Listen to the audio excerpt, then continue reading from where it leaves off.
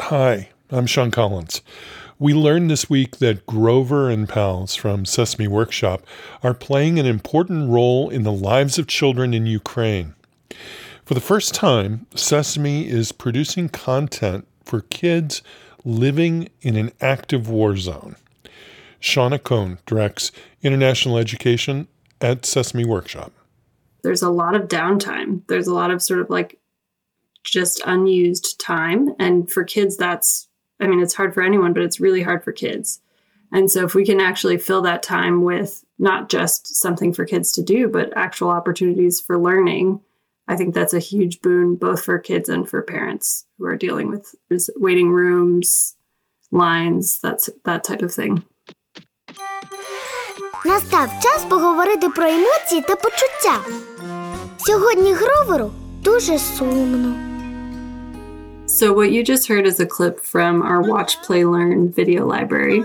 And this is a set of 140 5-minute cartoons separated into different curricular goals. So social emotional learning, math, health and safety, and science. And this particular clip was from our social emotional learning library. It's called Grover is Sad. One of the characters encounters something that makes them sad.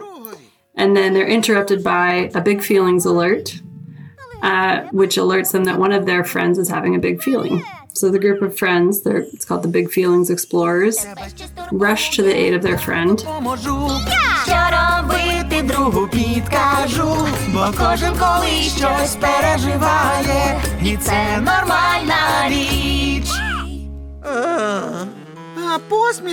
They find out that Grover, their friend, is feeling sad.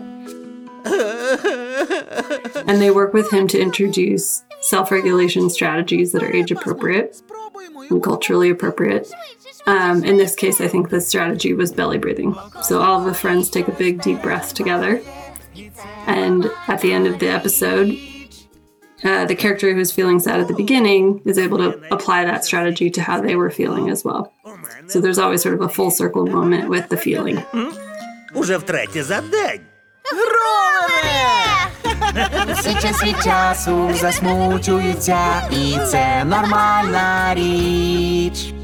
Shauna Cohn is the Director of International Education at Sesame Workshop.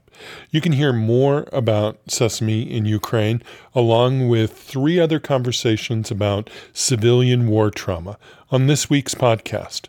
Listen at hearmenowpodcast.org.